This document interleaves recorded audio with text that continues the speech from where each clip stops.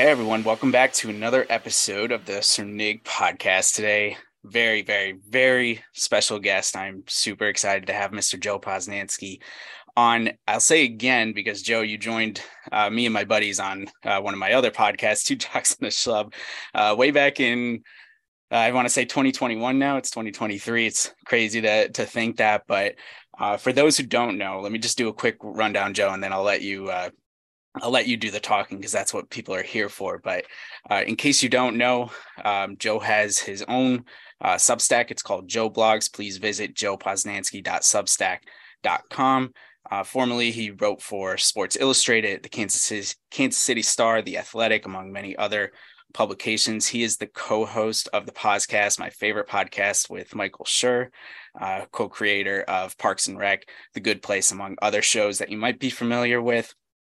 Joe is also the author of Paterno, the Baseball 100, The Soul of Baseball, A Road Trip Through Buck O'Neill's America, and his new book, Why We Love Baseball, is due out in the fall of 2023. Did I get that right, Joe? You got it right. Yes.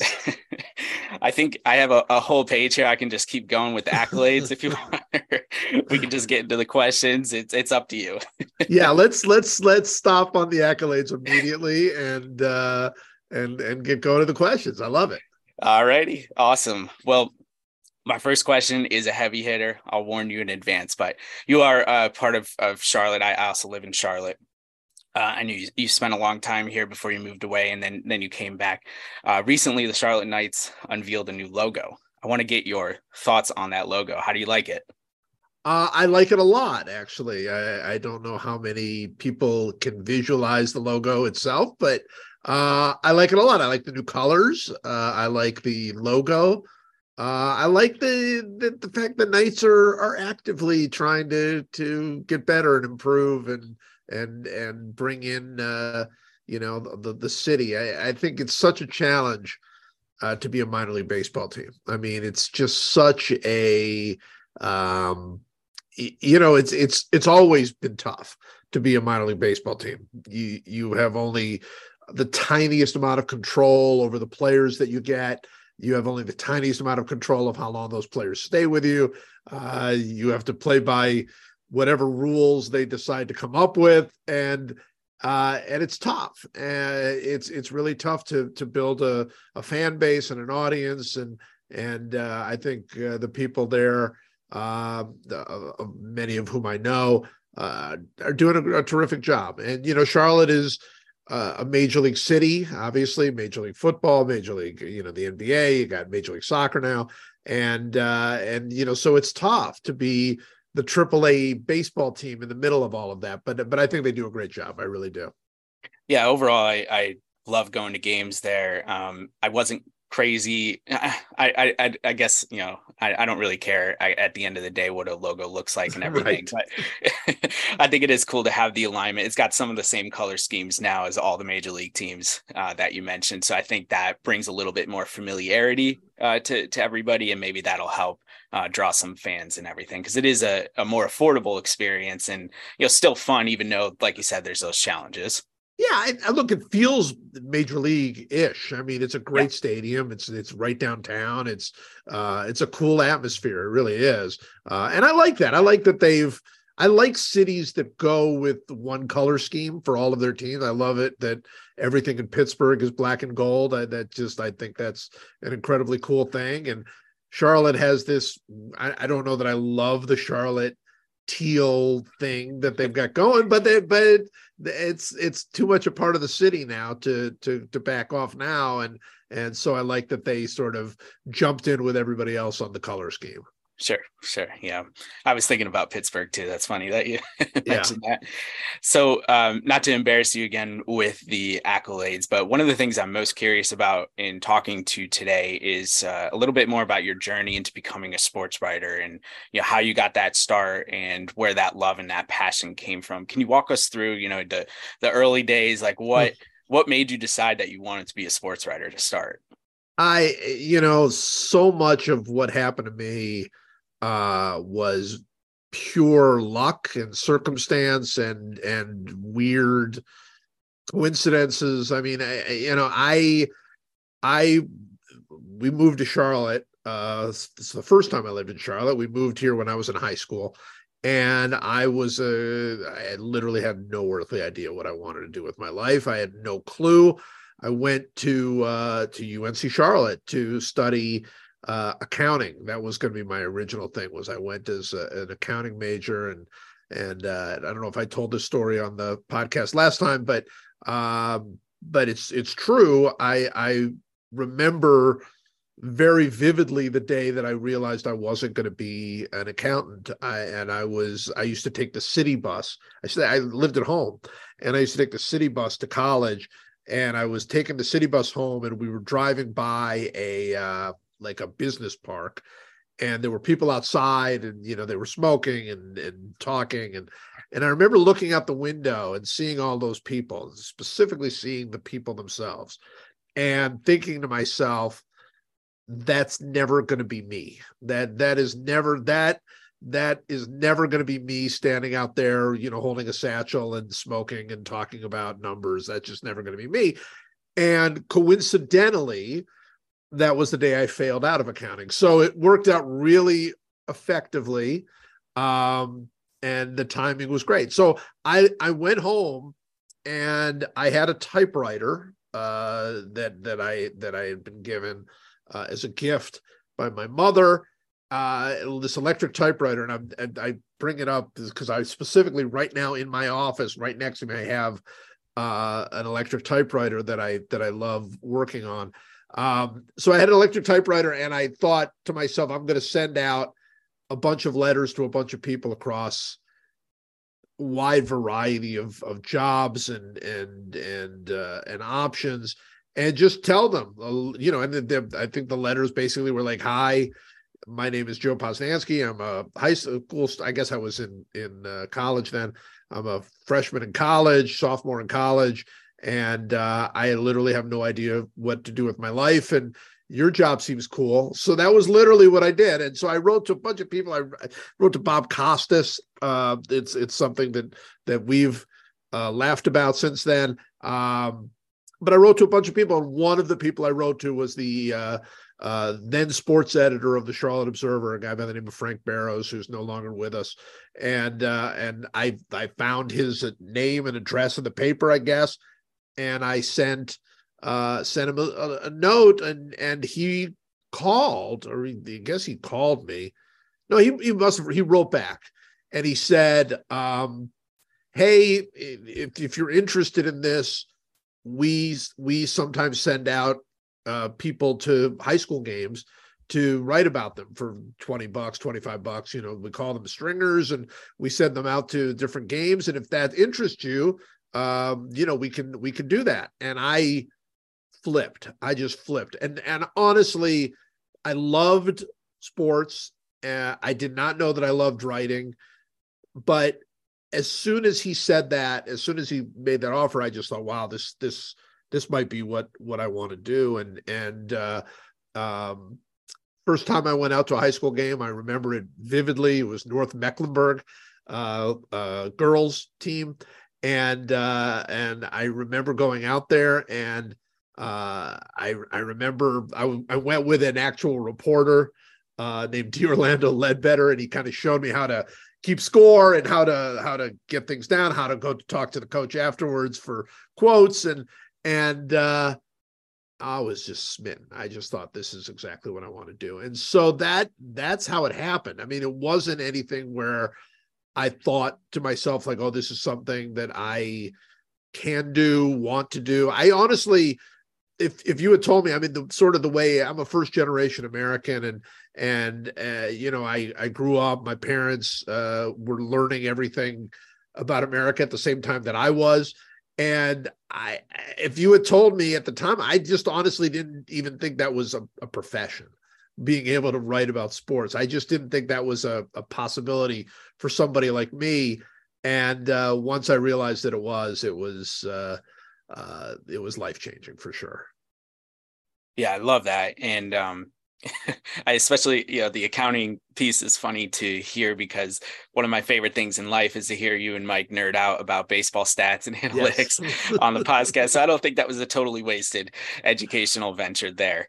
But so, I think a lot of people, especially in the day of social media here, they see sports writers and they see people who have access to athletes, and for lack of a better word, they may think it's easy to do that type of work. But it seems like what you said, just even to get your foot in the door, and then I'm sure that the early years was, reps, really putting in the work, grinding it out, even to a certain extent. Like, is that accurate? Is that what you would recommend to young aspiring sports writers, to say, like, don't try and just land the biggest name, like, work as hard as you can?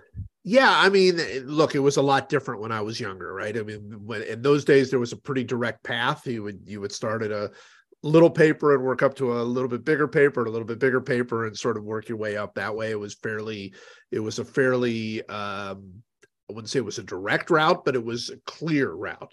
And it's a lot different now because there aren't newspapers anymore. I mean, there's so few exist, and they have so few jobs, and even newspapers that are in major cities don't necessarily cover the teams the way they used to. But yeah, for me, I think one of the things that I had to learn very, very quickly was that I needed to put every bit of my enthusiasm into every single story that I did. And I was always enthusiastic about, like, I would sit around. When I first started at the Charlotte Observer as a full-time person, I was working as an agate clerk, which meant that I would be the one that would take results. People would call in track meets and basketball games, and I would take the results. I would put together the standings for the newspaper. So that was my job. And it had enough downtime that I would write practice columns all the time, like constantly, just write about, but it was always about big stuff. It was always about things that were in the news, major league sports, big things that were happening. And every now and again, I would get an opportunity to do, a big story. I remember while I was as an ag clerk, I wrote a story about how hard it was to win on the road in the NBA, and ended up talking to a bunch of NBA coaches and all of that. So that kind of thing was always easy because it was like, this is everything I could have dreamed. But I realized fairly quickly, I hope, that I needed to put the exact same enthusiasm into, when I covered a local softball team, or I covered a high school game, or I covered a local golf tournament. I mean, like, I had that opportunity early, and at first I think it's just natural. You're young and you're just like, oh, this is fine, but this is not what I want to do.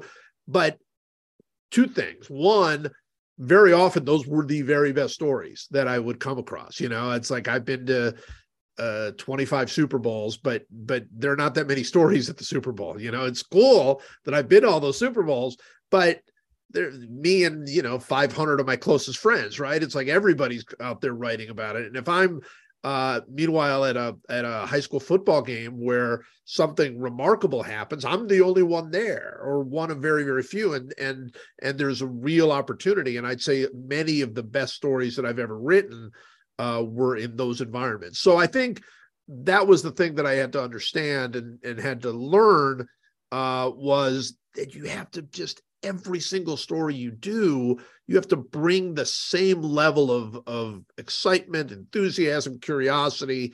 And I think that's the advice I give anybody. It's like, when you are starting out, particularly, you just bring it. Just don't ever think you're above anything, because we're not. And very often you're going to find that the very best things that you write are the things that you didn't expect to be as cool when you first started. Sure. So you have what I would consider a very loyal following. There's a lot of writers or just celebrities, anyone with a big social presence, but not everybody gets, I would say, the level of engagement that you get. Do you think that enthusiasm that you just talked about, like, is that one of the keys to building an actual relationship with your audience? I think that's right. I do. I think people sense your enthusiasm. They sense here's, look, this is not, I'm not saying anything new, but I think everybody looks around and sees a lot of cynicism out there, in not just in sports, across the board. And some of that cynicism is, people like it. Sometimes it's that people want to get that cynical point of view. They want to get, the big arguments. They want to get the hot takes. I mean, there's no question. That's not to say that there's anything wrong with any of that, but there's so much of that out there. And I think what has maybe separated me a little bit as far as engagement is that I don't really get into much of that. Not to say that I'm never cynical or I never offer a hot take, because I'm sure I do, but I don't do that very much. And it's not, I don't like cheap shots. I don't like cynical perspectives. Like, I really don't. I tend to be pretty optimistic, even when, optimism is not that easy to come by. And I think people, not everybody, but a lot of people like that. And a lot of people have really responded to that. So I don't have the biggest audience out there for sure. But I would not trade my audience for anybody else's, because I feel like I've got an audience that is not just incredibly loyal, but really smart and fun and funny. And they push me to be better, just by a lot of them. My dad has told me this on numerous occasions, that he'll read my article and then he'll read some of the comments below it, which, you should never do, except on my site. He's like, some of these people who read you are better writers than you are, and I think that's really cool. I think it's kind of true. I don't know that they're, I hope I could hold my own, but there are some really, really smart, interesting, funny people out there who follow me, and they inspire me. They really do. And I think it's a big reason that it's so fun for me is that I have this great audience of people that are there every day. Yeah, I really love that. And, I think it's really interesting too, because not that you talk about baseball exclusively, right? But a big portion of your content, whether it's what you write about now or what you talk about on the podcast, is baseball related. And we all know that baseball is struggling, especially for younger viewers, younger audiences, and things like that. But there's just this level of engagement that, I mean, I'd be hard pressed to find anywhere else. It's so, like, it just popped up in my podcast feed this morning that your latest podcast, and I know you're talking about basketball cards in this one and everything, but like, I look forward to those so much, because like, I tried to listen to some other baseball podcasts, and yeah, I think it's that Sarah Lang scale thing that you and Mike talked about. Like, you and Mike have that.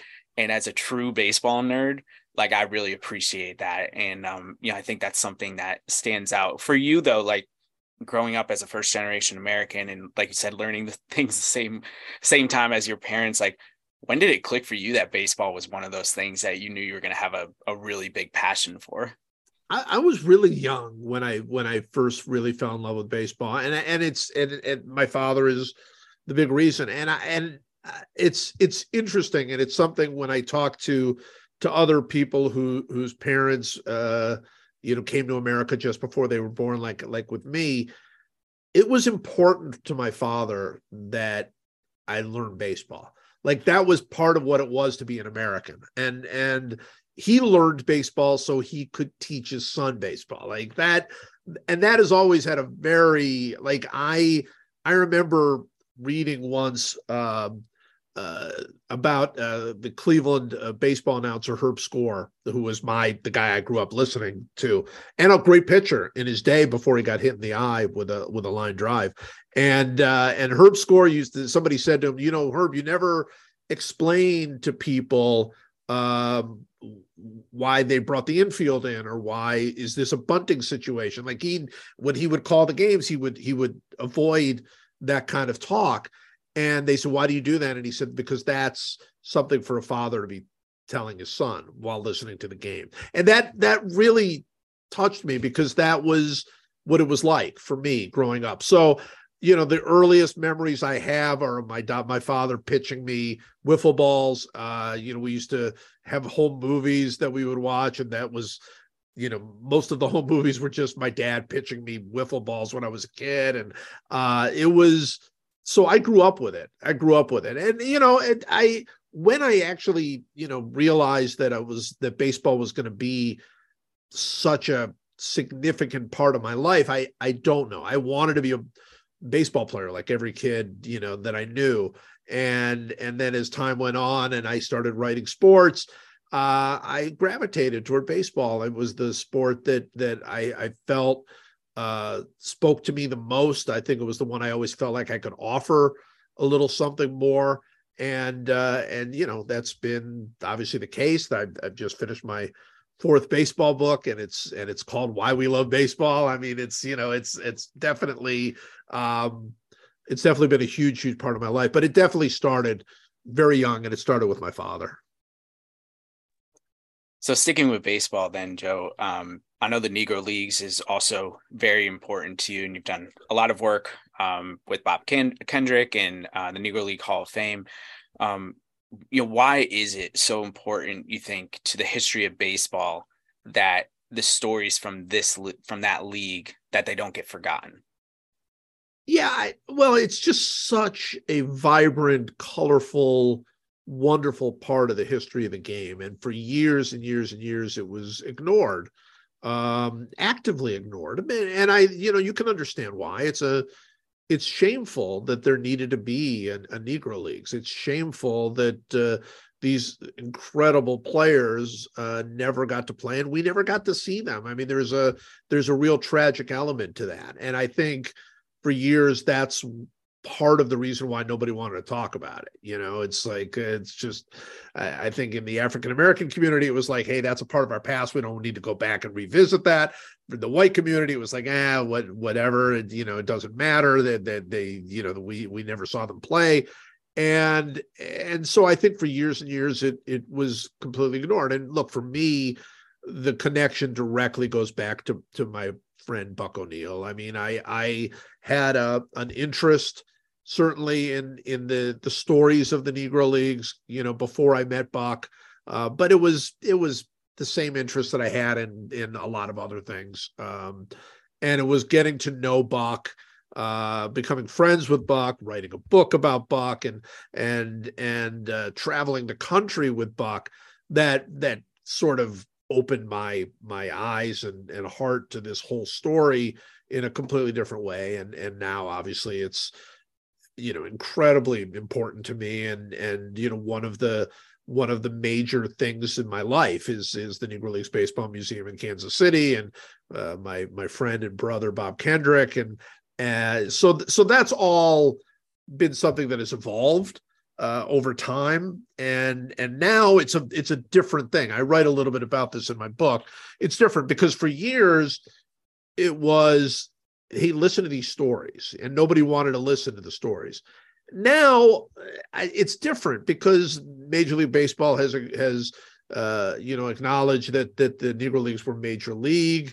And I think that some things have happened. Incredible research has been done, and so it's a lot different. And I think everybody is now aware of the Negro Leagues and some of the great players in the Negro Leagues, but it's still a story that I think is so often misunderstood and misrepresented, and so I think it's as important as ever, especially as the game looks to the future. It's as important as ever to acknowledge that this is there's a piece of the Negro Leagues that there's the tragic piece we've talked about, but there's also a piece of the Negro Leagues that was this joyful baseball that really express how this game is the true national pastime. It's the true sport across race, across gender, across everything that we lose sometimes. And so I think that the story is more important than ever. In the midst of all the projects that you're working on, I'm not sure if you've gotten a chance yet, but have you watched the Willie Mays documentary on HBO? I did. I actually had the director and Colin Hanks, who produced it. We had him on the podcast. I really liked it a lot. That's a hard doc. I told Colin this. Colin, like he's one of my best friends now. But I told him that it's hard because Willie Mays is a tough character, and especially as he's gotten older. I mean, he's dealing with a lot of health issues. And he's not a sentimental guy. Like that's not like when you could talk to Henry Aaron, that you could really sense the warmth of him, and it's harder with Willie Mays. And so I thought they did a great job of I wouldn't say humanizing him. It's not that he's not anything less than this human person, but I think they did a great job of getting at the heart of this incredible athlete, an incredible man, and I think it's very difficult to do. I mean, he was he was number one on my baseball 100. I think he's the greatest ball player who ever lived. I think that he is someone that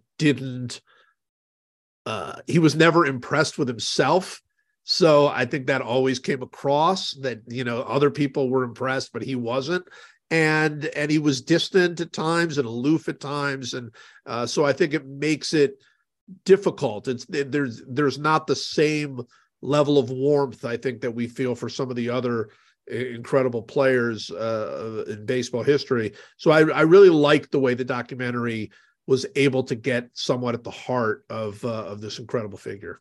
Sure. Yeah. And I don't know if you remember this particular comment in the documentary. Also, before I get to the comment, I'm definitely going to take the audio of when you said Colin was your best friend. And I know you were talking about a different Colin, but I'm going to use that for myself. Sure, make it my ringtone.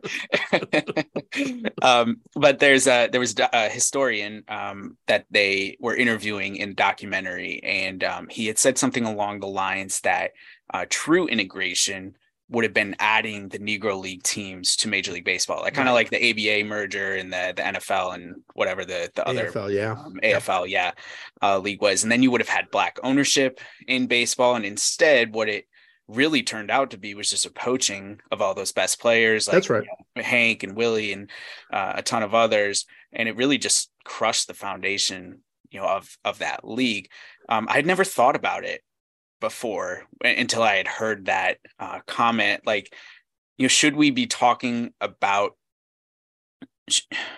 I guess the question is like, Major League Baseball, they rightfully so make a pretty big deal out of Jackie Robinson and Jackie Robinson Day and things like that. But are we doing a disservice by not telling some of these other stories or being like more accurate with our storytelling? Like, do you think we should push these narratives a little bit harder?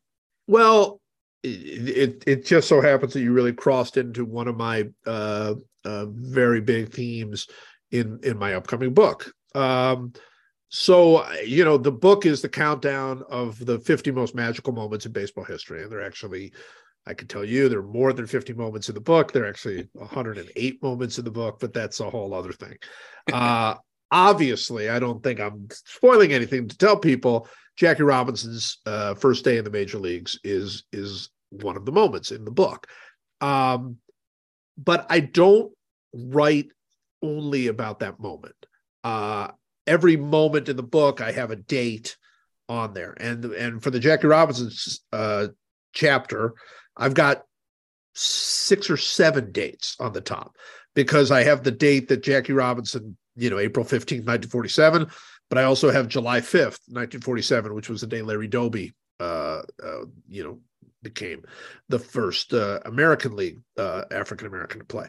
And then I have the date that the first black pitcher played. And I had the date that Minnie Minoso became the first dark-skinned Latino to play in the major leagues, or in Chicago, actually, specifically. And then I had the day that the Yankees finally integrated. And then I have the day that Buck O'Neill finally became the first Black coach. And I have the day that Frank Robinson finally became the first Black manager. It's been a long journey. And I think in some ways, we even diminished Jackie Robinson by making him the beginning and the end of the story. He knew he wasn't the end of the story. I mean, he spent the last decade of his life pushing for a Black manager. And I do think that there are numerous themes. I mean, you mentioned the idea of incorporating a Black team into baseball rather than just incorporating the Kansas City Monarchs. It was never even considered at the time. Obviously, I mean, Jackie Robinson himself was such a reach and was such a difficult thing to make happen. But there's no question that the greatness of Jackie Robinson and Larry Doby and all of the other early ones, Willard Brown and everybody in 1947. It was the end of the Negro Leagues. It was the end of this very vibrant business in Black communities across the country. And so there's a very sad element of that. I think it's part of the story for sure, and should not be forgotten. And I think in general, I think the simplification of the way baseball integrated has not served anybody well, and I include Jackie Robinson. Then I just think Jackie Robinson knew that he was the start of this long, not struggle and fight, but also this long journey that we are still on. I mean, you look at last year, this past season, we had the first World Series since 1950 without an African-American player in it. I mean, that just tells you that, it's a constant journey. And I don't think that's going to change anytime soon.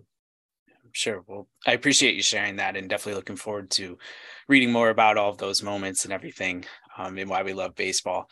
I have one more topic for you, and then I have some quick hitters before I let you go today, Joe. I'm making it my goal every single time I talk to you to talk about one of your books. Last time we talked about the Baseball 100 because that had just come out. I'd love to talk about Paterno today. You can see my Rose Bowl champ hat on here. And I'd like to, my first question around that book is just how do you get selected, to write something like that? Because I guess I'll just stick with that. Yeah, well, I don't think you do get selected. That was, that has been going back to revisit the whole Paterno saga.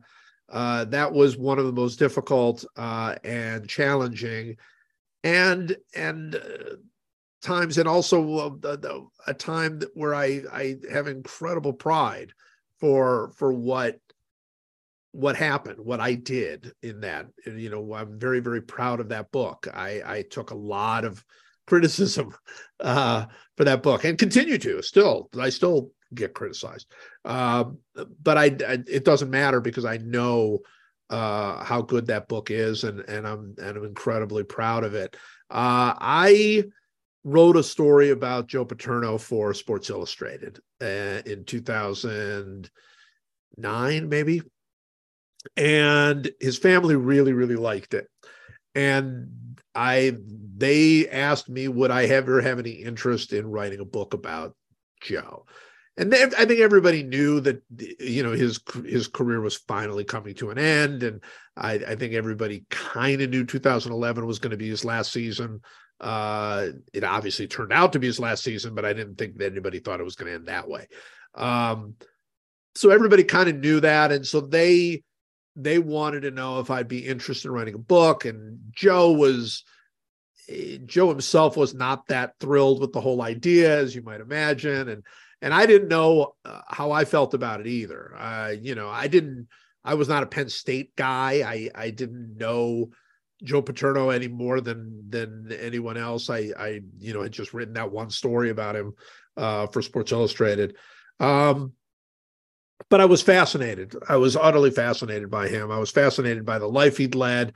All of these things that now have been overshadowed. But the guy was Sportsman of the Year. He was the Grand Experiment. He'd been with the same place for 50 years, and had built up this reputation not only as a great football coach but as a leader of men, and as the percentage of graduates of his classes are off the charts, and so on and so on and so on and so on. And of course, there are all the other problems, some of the legal issues some of his players went through, and him continuing on, well past when most people thought he should. And so there was a lot there. And I thought this is a really, really good book. The only thing I need them to tell me is that it's my book. I don't want to do a book with Joe Paterno, and I don't want to do a book. I mean, I want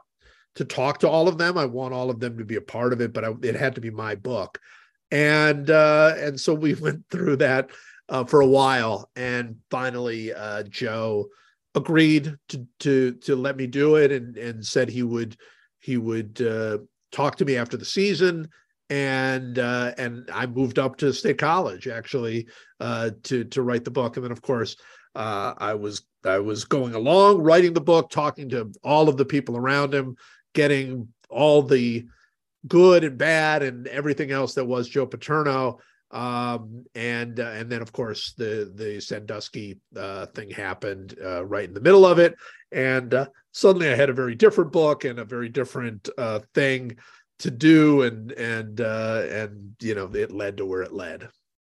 So had you actually, well, first I think it's so cool that from one piece, I think it just speaks to, again, like work ethic and just showing up and doing the best job you can. One piece got you the in with the Paternos right to write the book. I think that's really cool. Had you even started writing before November 5th, 2011, or were you still like in the process of interviewing people and just kind of putting together your thoughts for the book? Yeah, I had not written anything. I was still very much in the gathering process. I knew, I wasn't really going to spend a lot of time with Joe himself until after the season was over. I mean, that was a big part of it. He's like, don't bother me during the season. And so I had talked to I had spent countless hours with his family, with his sons, with his daughters, with his wife, with people around there who knew him, with people in the community, and then of course with many, many, many, many of his former players.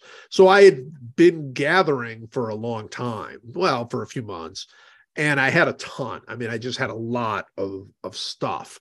But I had not written, and I don't know that I even had started thinking about how I wanted to order the book when it happened. I think I was still in that process of, is it going to be chronological? Is it going to be, am I going to start here? And I wanted to see how that season was going to turn out, because that season was going in interesting directions.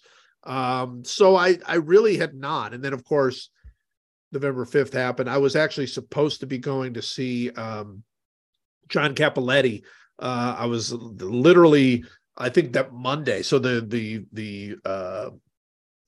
indictment or whatever came down from the office on November 5th, which was a Saturday. And then on Monday, I was supposed to be going out to LA to spend some time with John Cappelletti.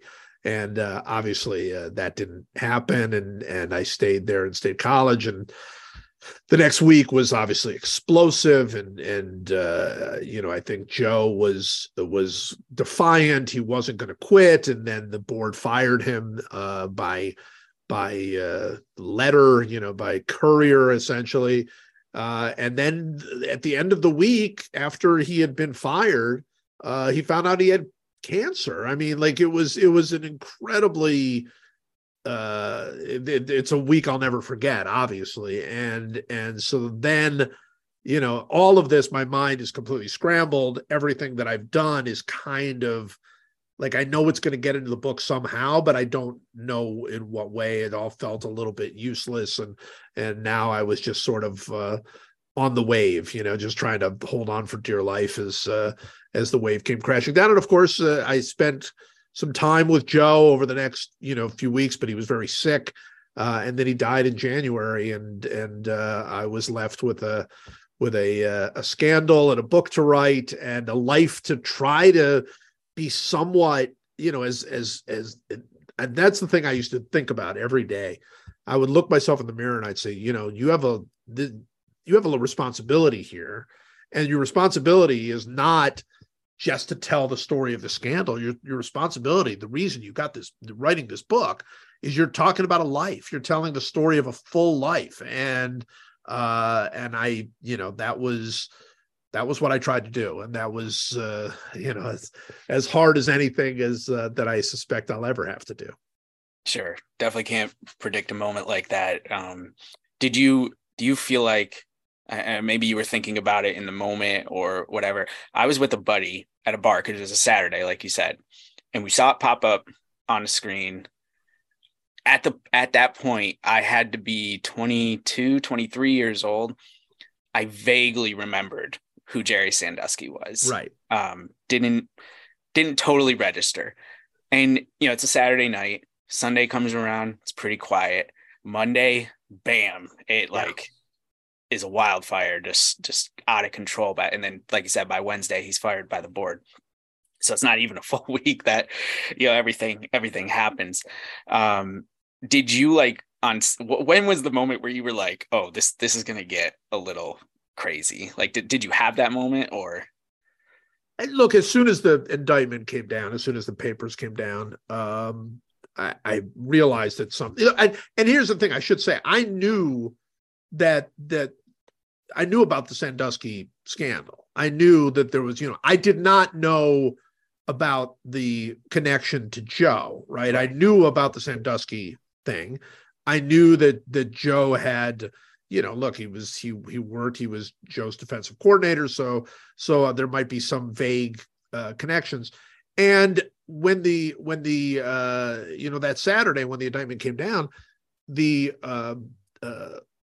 Attorney General's office basically cleared him. I mean, they basically said like, hey, this is not about Joe Paterno. This is about Jerry Sandusky and blah, blah, blah. And then as people started making more and more connections, people started saying, well, wait, did Joe do enough to stop this from happening? And then suddenly you had some people who were pretty opinionated about it in the police departments, and people came out and basically said that Joe had not done enough to stop it. And then, of course, conspiracy theories start coming out that Joe actually had something to do with it, and this and that and the other. And after a while, it became where you couldn't, it stopped being a Jerry Sandusky scandal and it started being a Joe Paterno scandal. Yeah. And look, there was a lot involved in that, including the fact that Joe, in my view, shouldn't have been coaching anymore. I mean, he should have stepped down already. He was in his 70s, and there was just no reason. Like he'd done everything he needed to do. But there was a lot of good in Joe Paterno, a lot.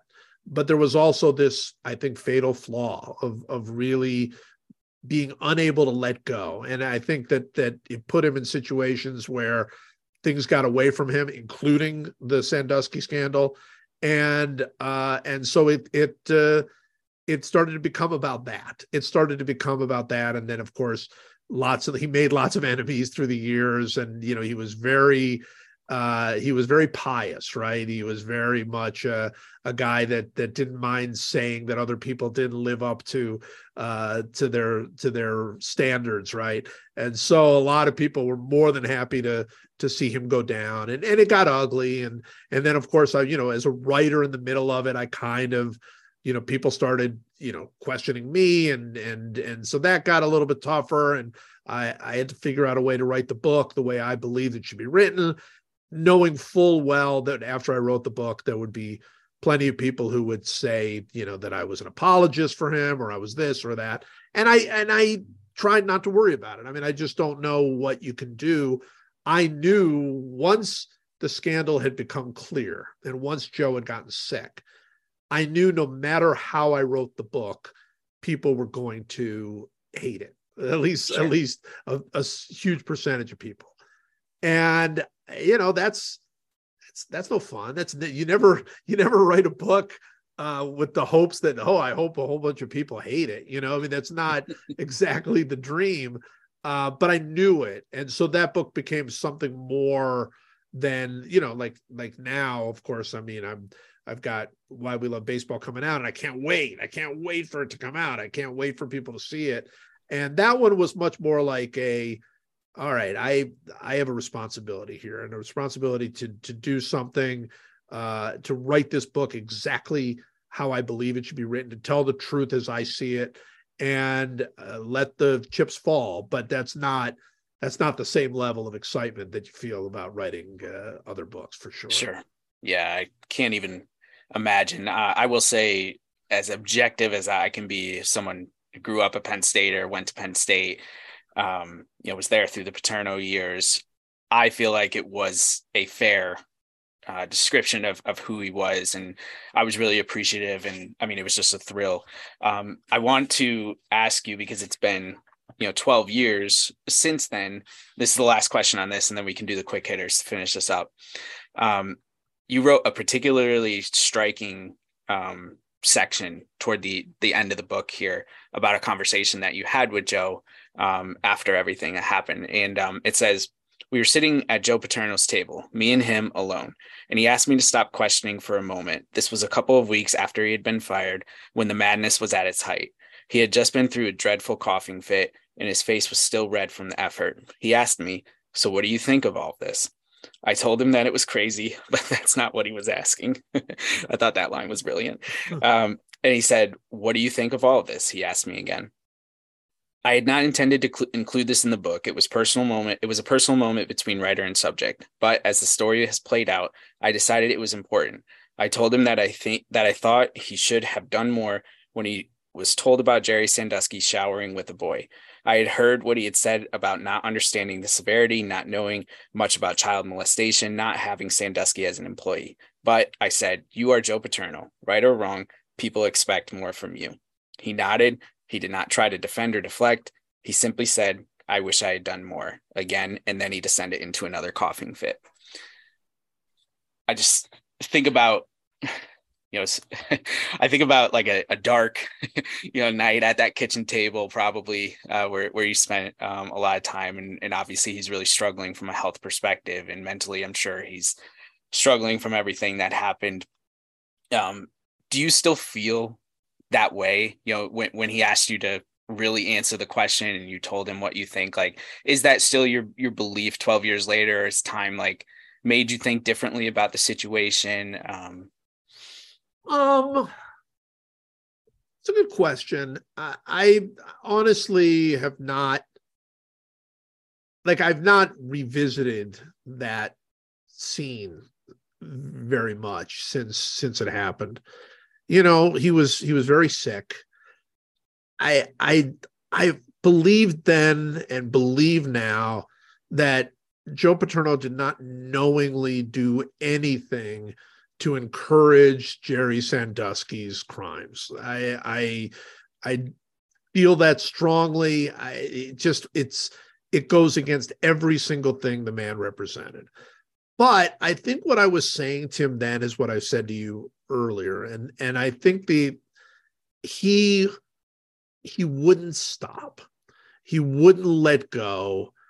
And he wouldn't acknowledge that as he got older, he was diminished in various ways, and it happens to all of us. And I think what he was asking me was, hey, what do you think? How do you think I did? I mean, that's how I took the question. How do you think I did? And I could have said to him, I really could have, look, I don't think that you did anything knowingly wrong here. I think you were as fooled as everybody else in the entire community. And I think that you were not focused on it. I think you were focused on other things. And that's I think how most people are. And nobody wants to know that. Everybody wants to believe they're the hero of the story. But if something's happening next door to you and you sort of have a sense, maybe, how many people are going to step in and do something. It's a rare quality.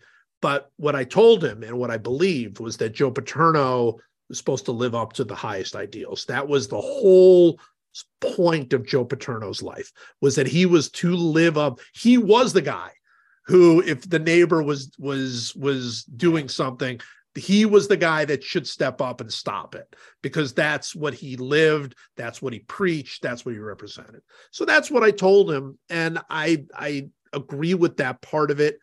I think it's shameful the way that his life was completely obliterated. All of his achievements, all of the good things he did, all of it were just completely forgotten. And you say the name Joe Paterno now, and it doesn't mean the same thing, except to Penn State fans, who I think still hold on, and rightfully so. I think it's a shame. I think it's a tragedy. And I think people who always, what I'll get all the time are people who will say, oh, it's a fall, just like Bill Cosby or just like somebody like that. And no, there's nothing. Bill Cosby committed his own crimes. Yeah. Nobody believes that Joe Paterno committed any of these crimes. The question was, did Joe Paterno live up to our highest ideals? And I think the answer is he did not. And I think he acknowledged that he did not. And that's, he had to live with it, and the punishment was swift. But I think that at the end of the day, Joe Paterno lived a life that is pretty admirable, leading up to the way it ended. And I don't think that all of those years and all of those lessons should be just completely washed away. I think I started the book off by saying that Joe Paterno has been called a devil and an angel and a sinner and a saint and all of these things. And I think that's right. I think he lived a very complicated life, but it was a full life. And that's what I tried to capture, I think, in the book. Yeah. Yeah, very cool. Well, thank you for sharing. And my 2 cents is that book stands up with any of your other ones, given the challenges and just the public perception around the name these days. So definitely, if anyone's interested, take a dive into that one as well.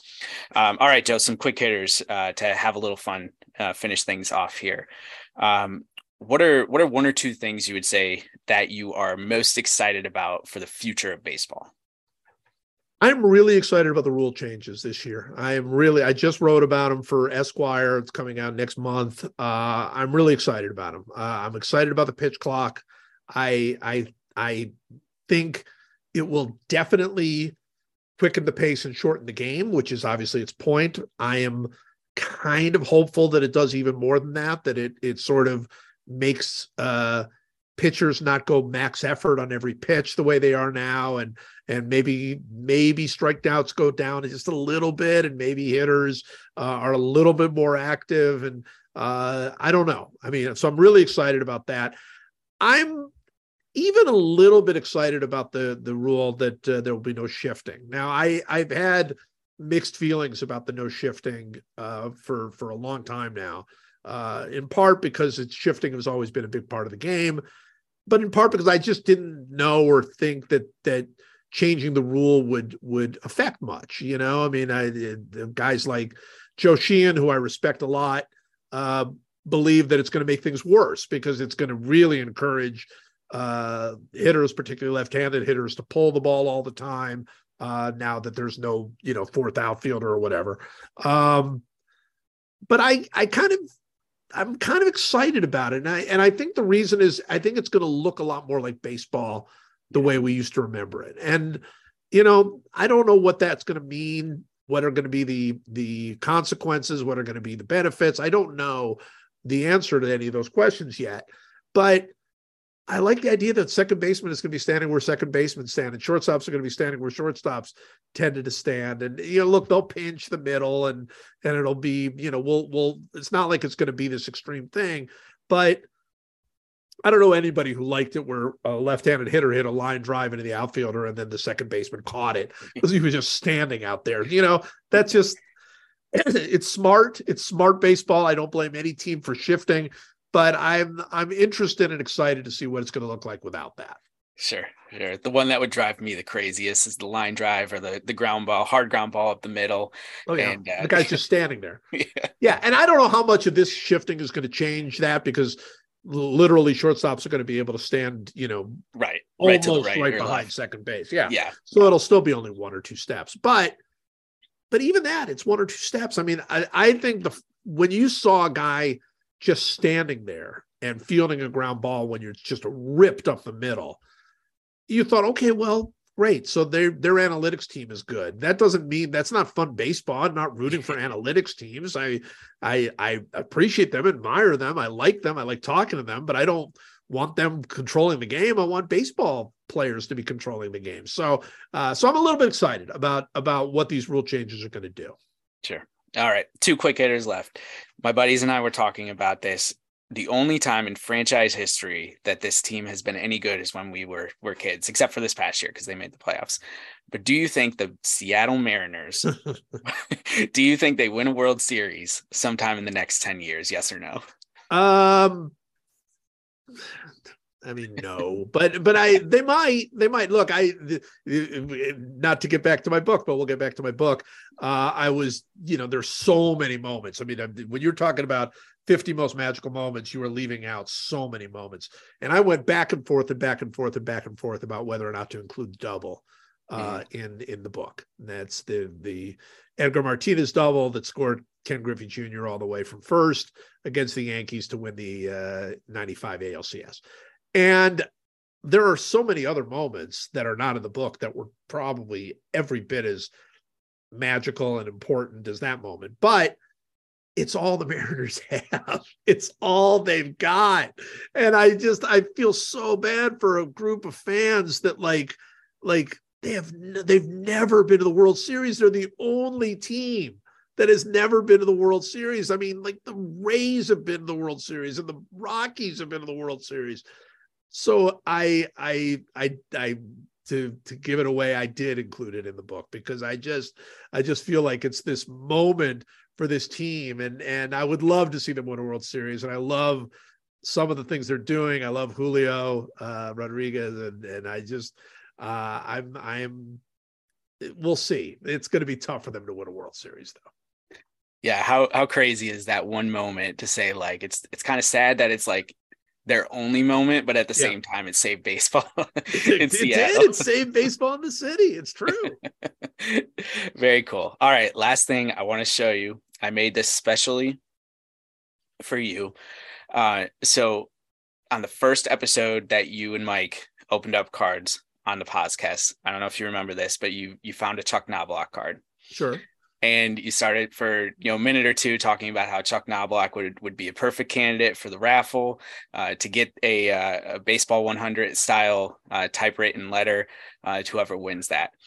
I want you to know that you were literally talking about me. And so I put this I put this collage together.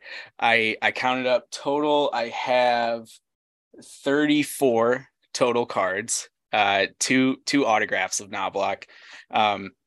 Most of these that you can see in the collage are Knobloch. You can see in the autograph section that I have a few other random players here and there. But I was like, if Joe doesn't get anybody who selects Chuck Knobloch in the raffle, I was like, I want him to remember this, and I want him to write me, because I would love a Chuck Knobloch typewritten essay. Chuck Knobloch was a good player, man. You know this. He was a really, really good player. I always thought of Chuck Knobloch that his career gone a little bit differently. Obviously, he had the throwing yips later and everything else that went on. The guy was Craig Biggio. I mean, he was basically the same guy. And so Yeah, Chuck Knobloch, heck of a player. I love seeing the Chuck Knobloch with the Royals card, Yep. because that was not the best version of Chuck Knobloch at that point. No, it was not. Although I think I vaguely remember. So that would have been 2002, was his final year, and still a huge Knobloch fan at this point, even though his career had totally spun by that point. I should have looked for this, but I have the picture from the God, what was the paper called? Post Standard in Syracuse, New York, Sure. where I grew up.